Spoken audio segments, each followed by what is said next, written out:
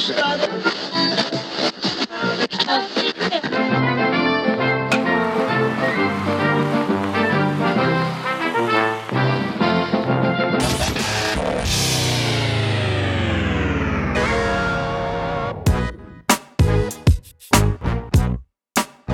as I was saying, last episode, we were trying something different because we've both recently got into not a new podcast, but a new to us podcast.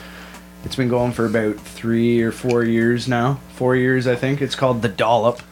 It's a great listen. Yeah, we talked about it last time, and we talked about all the places you can get it, like the All Things Comedy Network and Apple Podcasts, and I get it at Spotify.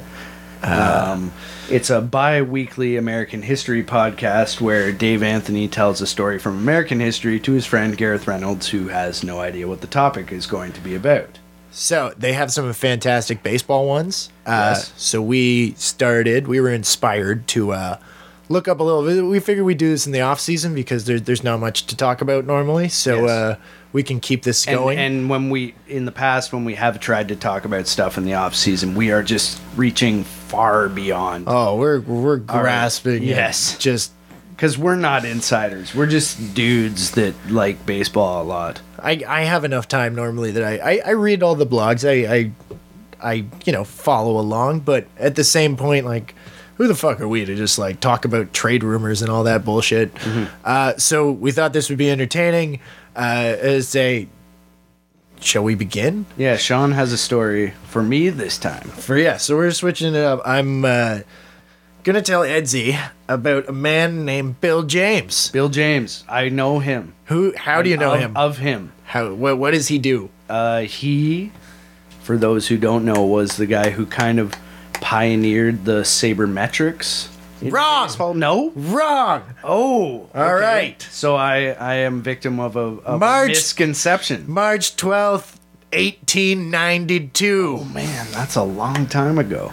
William Lawrence James is born in Iowa Hill, California. He's that old? Yes, and he's 124, and he just yells at Twitter about baseball players being replaceable. I thought he was still alive. You're thinking of a different Bill James. Oh, okay. This is the story of Seattle Bill James. Okay, Seattle and the Bill. 1914 Boston Braves. Can you refer to him from now on as Seattle Bill? We'll get to that. Okay. Right now, So 1914 Boston Braves. yes. William Lawrence James was born, Iowa Hills, California, the third of 4 children of William and Emma James. Bill's parents, they were decently well off. His parents wanted him to go into mining like his dad. They encouraged him to study mining at the University of California, but Bill had other ideas. During 3 years at Oroville Union High School, he matured to 6'3", 195 pounds. Wow. That's a big That's kid. a big boy. That's a big kid. That's like me now. Liked his spinach. Yeah. Yeah, and I'm like 30, and it took me forever to get past the 170 mark. I'm at Anyways, 175 right now. all right. Well, let's just talk about our weight for the That's rest of too this. Let's just talk. When was the last time? Anyway. He became a pitching prodigy, blessed with an exceptional fastball. After high school, Bill briefly acquiesced his parents' wishes and attended classes at St. Mary's College in Oakland. But when Seattle of the Northwestern League offered him a contract prior to the 1912 season, he left the school for good. Okay, so 1912, Seattle Bill goes to Seattle to play for... Well, he's not Seattle Bill yet. He's just Bill that's going to Seattle. I thought he was born in Seattle. He was born in Iowa Hill. I've read one right, paragraph, right. and you're already not listening. I got distracted and attached myself to the Seattle Bill. I'm opening a beer because of this. Okay. Carry on. Okay. In Seattle, James added a spitball and change of pace to his arsenal. Impressive results followed and hastened his development into one of the most touted prospects in all of baseball. James pitched Seattle to the pennant in 1912, at one point reeling off 16 consecutive victories. At season's end, his 29-7 record with a 2.17 ERA landed him a contract with the National League's Boston Braves. Where am I? It also left him with the nickname Seattle Bill. Okay, so he's Seattle Bill now. Yes, a moniker designed mostly to avoid confusion, as the 1912 Cleveland Naps already featured a Big Bill James and a William Lefty James. So There's a lot of Bill James. So you can understand my confusion in the beginning. There's a lot I didn't of realize that there were so many Bill James. So there's Big Bill, and there's Lefty there's James, Lefty James, and now there's Seattle Bill and now James. there's Seattle Bill James. Okay. All right. So, the Braves were not good. Okay. They really fucking sucked. Braves had been last place team for a decade, averaging 100 losses a year. Remember, they only played like 140 games, or 142 or whatever. So they're the shits. Yeah, and they played in a rickety ballpark that seated only 5,800 people. And if you know your history, Fenway Park was being built, or almost. I think it was 1912 that it was finished. Yes, 1912. It was open. So we'll get to that later. Also in 1912, the Braves were sold. The Titanic sunk. Yes, it did in April, I think. So the Braves are the Titanic. They really suck. So they're sold to new owners. There was a bunch of the new owners were just like now. There was like 3 or 4 businessmen. One was a Hall of Fame pitcher. And either way, they came in and they wanted to make the team relevant. So the new owners hired George Stallings. George Stallings is my favorite fucking person in the fact that, like, not, like, he's terrible, but let's really close to Stalin. Yeah, George Stallings. So Stallings was born in Augusta, Georgia, just a few years after the end of the Civil War. That didn't stop him from continuing the battle between the South and the North for his entire life. That's a good thing to read about a person. Red flag. Yeah, that's a red. That guy's your coach. So do we wonder? Let's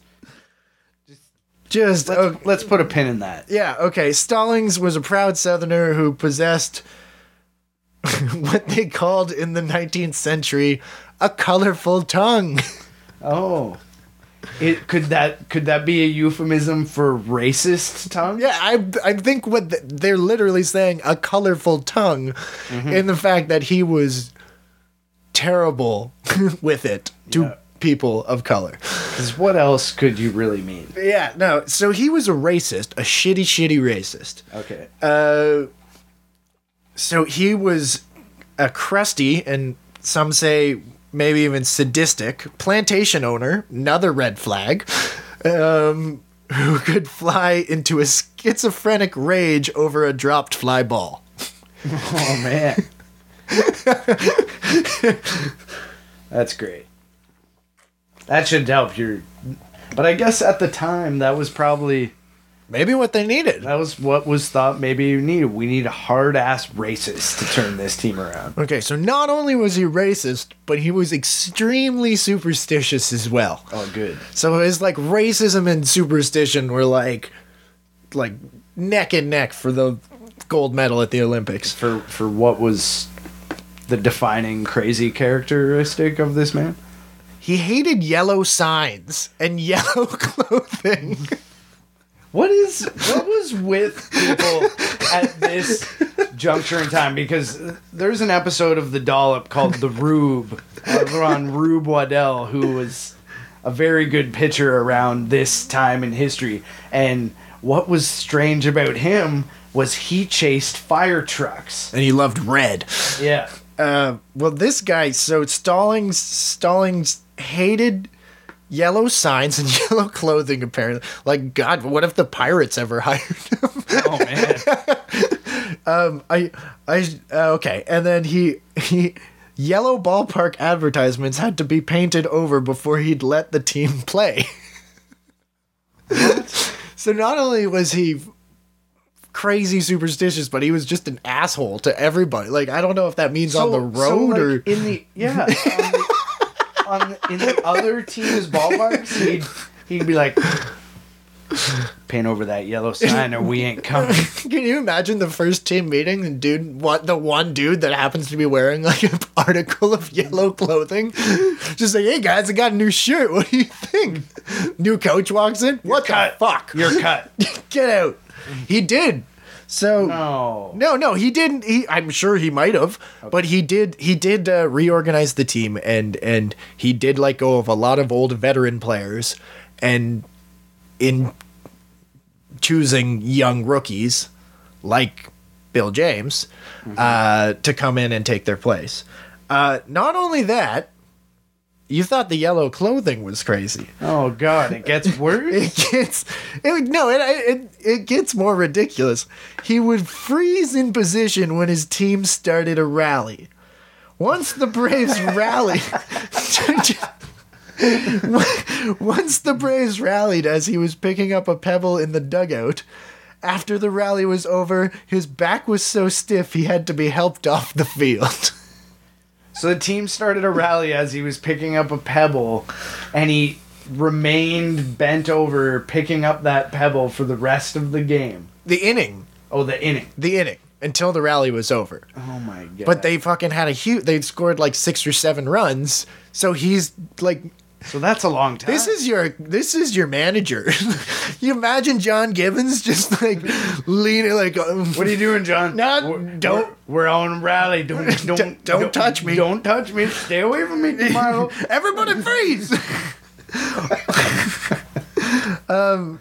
He also hated peanut shells and pieces of paper on the field, much to the delight of his mischievous opponents and the crowds.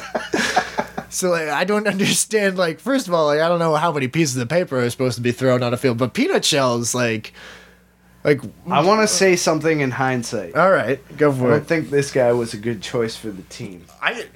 Dude, you're wrong. No, you're wrong. Why were they successful? We'll find out. So, when he first met his players. He's way too easily fucked with. He's crazy. I know. Who just irrationally hates yellow to the point of... Anyways, so he told his players, do what you want, but don't end up in jail and come to play every day. Which are sound words, especially to a group of youngsters. That's freedom. Yeah, that's freedom. So he was strict, and he was an asshole and a racist, but he was a player's manager. He was like, you know what, just don't kill anybody. So, like, Asuna would have gotten in a lot of trouble because he got arrested. Yes. So, not to make light of that. But that's basically, he was just like, do whatever you want. Just don't. Just don't get caught. Yes. All right, Skip. Darryl Strawberry would have loved playing for him. You could do... Yeah, he didn't get arrested. At least not when he was playing. So he was a hard manager to play for, but was brilliant analytically. Stallings utilized several platoon arrangements with the Braves and is credited as the first major league manager to use a platoon. He was extremely high-strung and hated when pitchers walked batters. And according to legend, when Stallings was dying of heart disease at age 61, when asked by the physician why he had a bad heart, Stallings replied, "Base on balls, Doc. Those damn base on balls." Huh? So he would scream at you if you dropped a fly ball. He would fucking lose his mind to the point of heart failure if you walked a guy. But he was real easy going if you wanted to get shit-faced and do anything other than get arrested. Hey, life's about balance, man. Yeah.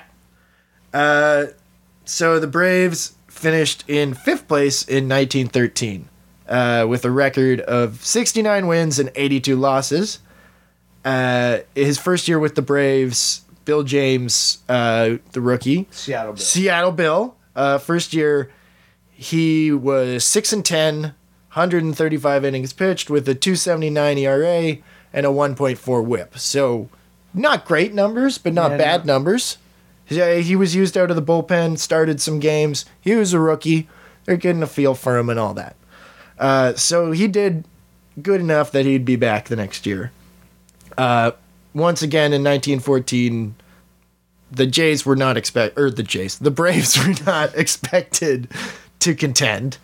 They were able to purchase the contract of Cubs second baseman / player manager, and future Hall of Famer Johnny Evers. So Johnny Evers joined the Braves. Him and Seattle Bill have a big part to come. So 1914 did not start off well, though. Why? The team lost 18 of 22 games to start the year. Ooh. So they were 4-18 to start the year. Okay. It was a really, really bad start. James also had a rough start to 1914. He pitched all right, but the team couldn't score any runs. Seattle Bill. Seattle Bill. I'm just going to call him James. His name's James. Yeah, but you said there's two other James. Yeah, they play on different teams. Oh, they don't come up again any other time. Okay. So, the team lost 7 of the first 10 games he pitched in. And they spent the first part of the season in last place, posting a record of 26 wins and 40 losses on July 4th. So that's not good. No. To make matters worse, they had traveled to Buffalo to play an exhibition game against a minor leaguer team, and they were destroyed. They lost to the Bisons? Well, I guess. It's probably the Bisons. Maybe. They've been around for a long time. I didn't look up what the Buffalo team was called, but they lost 10-2. Not that long. 10-2. So they were embarrassed as fuck. Like, they were... Well, you would be. Yeah. And Bill James pitched in that game. Seattle Bill James pitched in that game, and they got smashed by a minor league team. Yeah. So second baseman Johnny Evers, who's one of the older guys on Is the he team. a manager? No, I guess he's not. He's not a manager. He's just a second baseman. Because George Stallings is there. Yeah. So Evers calls out his team, saying they had lost to a soap company team. I guess that was a bad thing. If you worked at a soap company, you sucked at baseball. We lost to the cleanest team in the league. This is bullshit. I mean, if they were a dirty team, but they were a soap company. They weren't a dirt company team. Yeah. Evers told the team of youngsters they needed to believe in themselves. And somehow this worked. This is also somewhat hearsay, because, they were basically Evers gave the speech, and like Bugs Bunny in Space Jam, and he's like, believe in Twitter yourself. back then. Yeah. So Here we got Seattle Bill's secret stuff. after that, the Braves and Bill James started one of the greatest streaks in baseball history. Oh, do tell. James lost 7-5 on July 4th. After that, he went 19-1 with 2 saves and a 1.51 ERA, pitching 21 complete games in 24 games started. That is fucking sick. That's pretty good, man. Yeah. He held teams to a .215 batting average and a .531 OPS over the rest of the year. His only loss was a 3-2 12-inning game against Pittsburgh. So He pitched a 12-inning game. yeah, that's pretty good considering. So If he had won that game, I think he would have won 20 straight games, which would be easily a record. yes, Still probably to this day. well, Probably forever. yeah, especially nowadays, like it's hard enough to get 20 wins. Yeah. Blake Snell got 20 wins. So the Braves didn't just have James, but they also had pitchers Dick Rudolph and Lefty Tyler. All three were dominating. So there's Lefty Tyler, Lefty James. Yeah, Lefty James plays on a different team. There's lots of lefties and lots of guys named Bill. There got a lot of nicknames back then. Yeah.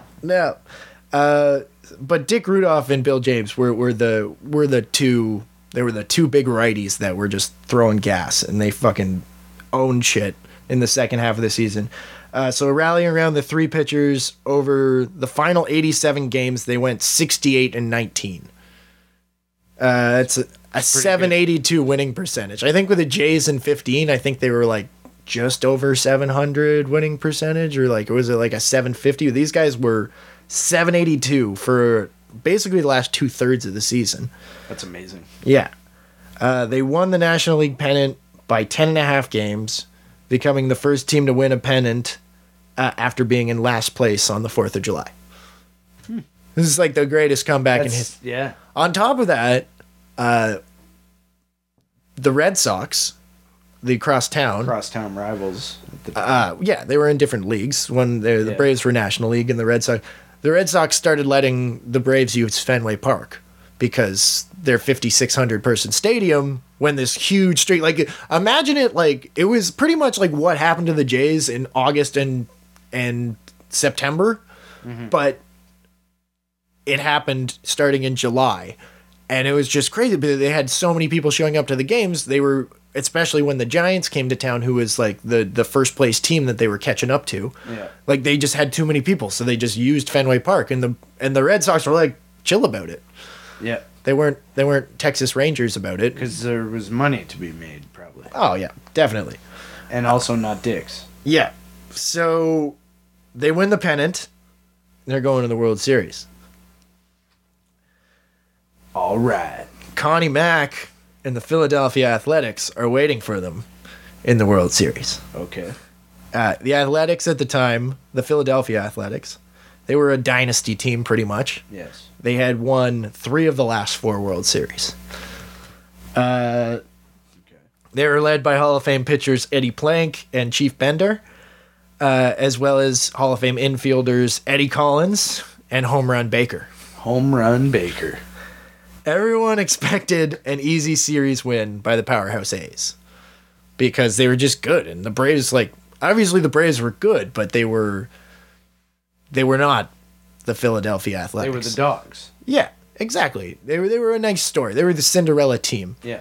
And there were a few people at the time saying, I don't know, but like a majority of people were just like it was kind of, I don't want to use that analogy because it doesn't work. I was going to say it's like kind of like how everybody was thinking Houston was going to beat Boston this year, but that's stupid because Boston's really good.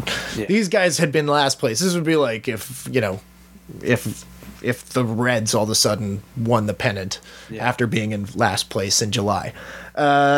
Anyway, so the Athletics are really good.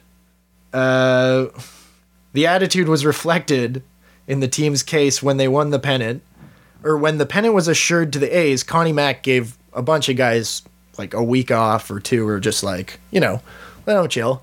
He wasn't too worried about them getting rusty or anything, especially because they were playing this shit team probably. And they were the best. Like, they won 3 out of 4 World Series. Yeah. You don't need to. Yeah. You're probably pretty confident that your guys don't need to play every day to stay in. Yeah. So Connie Mack gave pitcher Chief Bender a week off and told him to scout the Braves personally. Instead, that leaves an opportunity to be poisoned, I would say. Just go down and watch the Braves. Just go down to the stadium and watch them. Hey, isn't that Bender? Poison his drink. Well, he was smart. He avoided it. Instead of doing that, he took a vacation. Oh. Smart man. When scolded by Connie Mack, he replied, "Why should I check out a bunch of Bush League hitting? Or Bush League hitters, I guess." Sounds like they're underestimating the Braves, Sean. They might be. So Chief Bender probably should have. His name's Chief Bender? We went to the Hall of Fame together like 2 years ago. Did you not see Chief Bender's exhibit there? No. Dude, come on. Yeah. He was a Native American and one of the best pitchers of all time. What a sweet name, though. Well, it's kind of like, I doubt he walked into the Athletics clubhouse and was like, "Call me Chief." No, I'm sure he did. No. But anyway, colorful tongues and all. Yeah. That's true. He probably should have, because the A's were trounced in game 1, 7-1 by the Braves. Oh. Bender pitched, I think, 7 or 8 innings, and it did not go well for him. So there was some rust. And he just he thought he was better than them. He was like, I don't need to go scout him. As James got the start for game 2 and turned one of the greatest World Series performances in history. Seattle Bills on it. Yeah. Pitching against Eddie Plank, the two pitchers put on a show. James only allowed 3 base runners in the first 8 innings, picking off 2 of them and holding Philadelphia scoreless. So not only he's 3 base runners, and he's just like, bam, gotcha. Just cruising. Yeah. Plank matched him until the 9th when Amos Strunk lost Charlie Deal's fly ball to the sun for a double. Deal then stole third and scored on a 2-out single by Les Mann. James walked 2 batters in the bottom of the 9th, but got Eddie Murphy to ground into a game-ending double play to give Boston a 2-0 advantage in the World Series, coming back home to Fenway. Oh. Surprising. So. I bet Connie Mack is not happy. Yeah, he's not happy. Everybody's just like, what the hell? Yeah, what is happening? Yeah, like this is yeah. This would be whatever. Seattle Bill and the Braves? Yeah, this is the Diamondbacks of 2001. Yes. Like in the World Series analogy, at least. Like everybody thought the Yankees was going to trounce them, and they made it. Anyway, they didn't. So here's where things get colorful again. Terrible. Okay. Back in Boston, the Royal Rooters paraded in the field in Indian dress. It was a different time. So the Royal Rooters, for those of you who don't know, they were a Boston support group. Very influential rich people like I think Kennedy's grandfather or Jackie Kennedy's grandfather and father, and all these famous Bostonites, rich people. They loved the Royal Rooters Club. They were big fans, and they got wasted and did a bunch of racist shit and started some riots. So in this case, they dressed in full Indian dress and paraded on the field. They sang their fight song Tessie throughout Game 3, unnerving the A's pitchers. So, right on. Bunch of rich old white people dressed as natives screaming at you. Yeah, that'd be terrifying. That'd be scary. Yeah. Game 3 was tied at 2 in extra innings. In the 10th, home run Baker hit a 2-run, 2-out. Home run? No. Oh. Hit a 2-out, 2-run single to give the A's a 4-2 lead. But Hank Gowdy led off the bottom of the inning with a home run, and the Braves were able to manufacture a run to tie the game on a Joe Connolly sac fly. James, who had pitched a complete game in Game 2, came out for the 11th. He pitched 2 scoreless innings. Putting in work.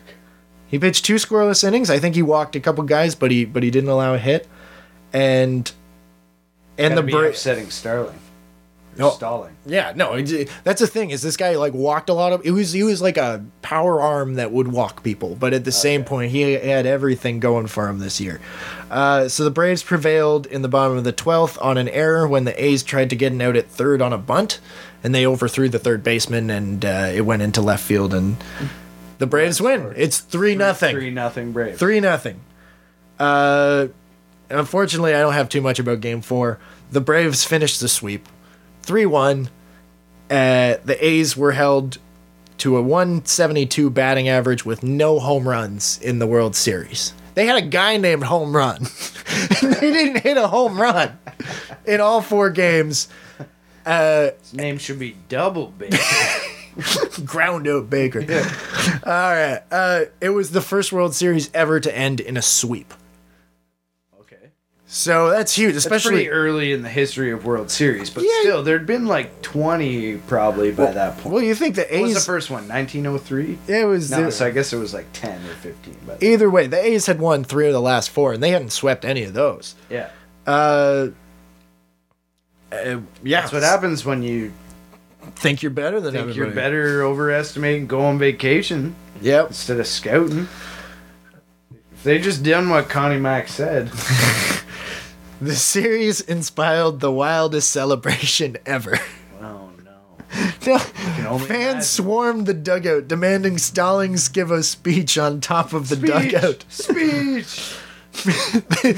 Marinville, one of the Say something racist. Marinville, who I believe one of the owners, the one of the pitchers who like owned the team that bought the team, Was one of the pitchers on no. I told you the new ownership. One of them was like a famous pitcher from the past. Oh, okay. So it's like the Derek Jeter in Miami thing. Like he Right, was a famous player. Marinville was dragged from the shower half dressed. He gave a speech on top of the dugout. The Rooters band played Tessie. 5,000 fans marched around the park and through the fens and down Huntington Avenue, where they serenaded the A's at Copley Plaza. I guess that's where the A's were staying. So there's just like a mob of people So they just went outside down and there just like, oh, we're gonna sing Tessie, and it's just like pure Boston. Boston fans suck, man. The team became known as the Miracle Braves and remain one of the most storied comebacks in baseball history, but the franchise would not win another pennant until 1948. So this was And then they lost anyway yes. to the Indians. Yes. So James' numbers in 1914 were 332 innings pitched, a 1.90 ERA, with 30 complete games. He was only 22, and he was pegged to be baseball's next big star. No doubt. He was such a uniquely gifted pitcher that John J. Ward of Baseball Magazine predicted the further acquisition of experience should make him one of the greatest all-round pitchers in history. When he wrote these words, Ward probably never could have imagined that this talented pitcher, who already had 32 major league wins behind him, would only get 5 more. So he wasn't the next big thing. Fair to say, Ice Cold Takes or whatever would be retweeting that. Yes. A few years later. Despite his success and status as a World Series hero, obviously he pitched a complete game and got a save. James expressed ambivalence about life in the major leagues. I like the game well enough, he told Baseball Magazine after the series, but I can't get used to the long jumps from one city to another. It looks nice from the outside to think of traveling around the country, but one sweep of the circuit's enough. After it becomes hard and disagreeable work. Ironically, he got his chance to see Major League Baseball from outside soon enough. So, he doesn't really like the traveling or anything. He's over it. He's over it. He's like, yeah, it was fun. I'm going to go mine stuff now. So, James reported late to camp the next spring. After a brief holdout, induced the Braves to double his salary. So he was like, I'm a big thing now. Give me all the money. I'm kind of a big deal.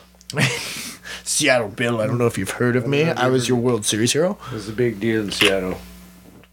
People know me. Boston to Seattle, everywhere along the way. It soon became apparent that he was a mere shadow of the pitcher who had dominated the league the previous year. From the start of the season, James complained of chronic arm fatigue, and initially the press took a dim view of the injury, dismissing his protests as petulant whining of an overpaid athlete. But by June, reduced velocity and flagging endurance forced James out of the starting rotation. After a poor relief appearance on July 30th, he was shelved for the rest of the year. Braves hoped a long rest throughout the winter would do well for James' arms, but it was not to be. In late March 1916, teammate Johnny Evers, the dude that rallied them all, signaled the end was near when he said to reporters, his arm's gone. Bill knows it. It's gone. We know it. It's gone. It's just not even there. Shortly, It was an accident. Shortly thereafter, the only 24-year-old pitcher was placed on the voluntary retired list. The press described the injury as dead arm, but in all likelihood, he probably tore his rotator cuff. I think that's more extreme than dead arm. Well, back in the day, they didn't really have the means to repair that. So, Yeah.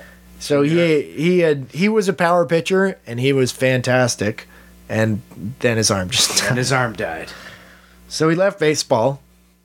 At the beginning of the U.S. involvement in World War I, James was an instructor at bomb throwing. Bomb throwing. Bomb throwing. He was a bomb throwing instructor with the rotator cuff. Yeah. This is how you throw it, kids. He was in the 63rd Infantry during the World War I. And yeah, he was just like, well, what did you do? I'm a baseball player. All right. Oh, you can teach the kids to throw things. We don't have planes capable of dropping bombs yet, so you just throw it as far as you can. So after serving in World War I, James pitched one relief game for the Braves in 1919. He spent the next several years bouncing around the Pacific Coast League and other minor league teams. And he was a player coach, concluding his career in Sacramento in 1925. Bill lived with his wife, who he married in 1924. Couple had a daughter. Cool. He worked as a truck driver for an oil company for several years, and later an assessor for Butte County, which is in the news because of the fires. Holy shit. And he died of a stroke in 1971, 2 days shy of his 79th birthday. He's buried in Memorial Cemetery in Oroville, California. Cemetery in Oroville, California. California.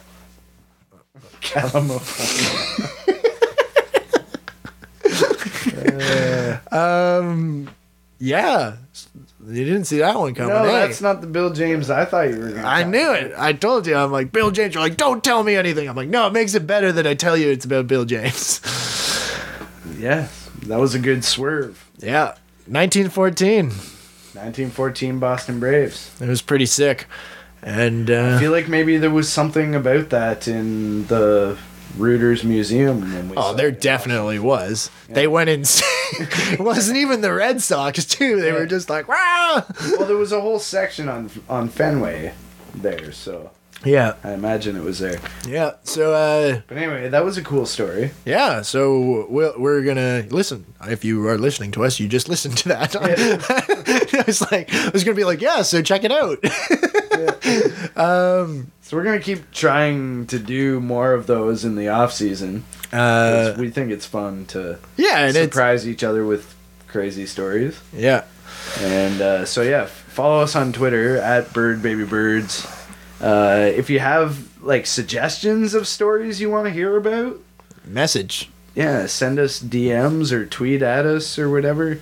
Participate in conversations that we're having, because that's fun. All right. Thanks for listening to the Jay Said. I'm Eds. I'm Sean. We'll probably talk to you after the GM meetings at some point, and when more shit has happened, at least. Yeah, we'll have more stuff to talk about. But anyways, until then, bye.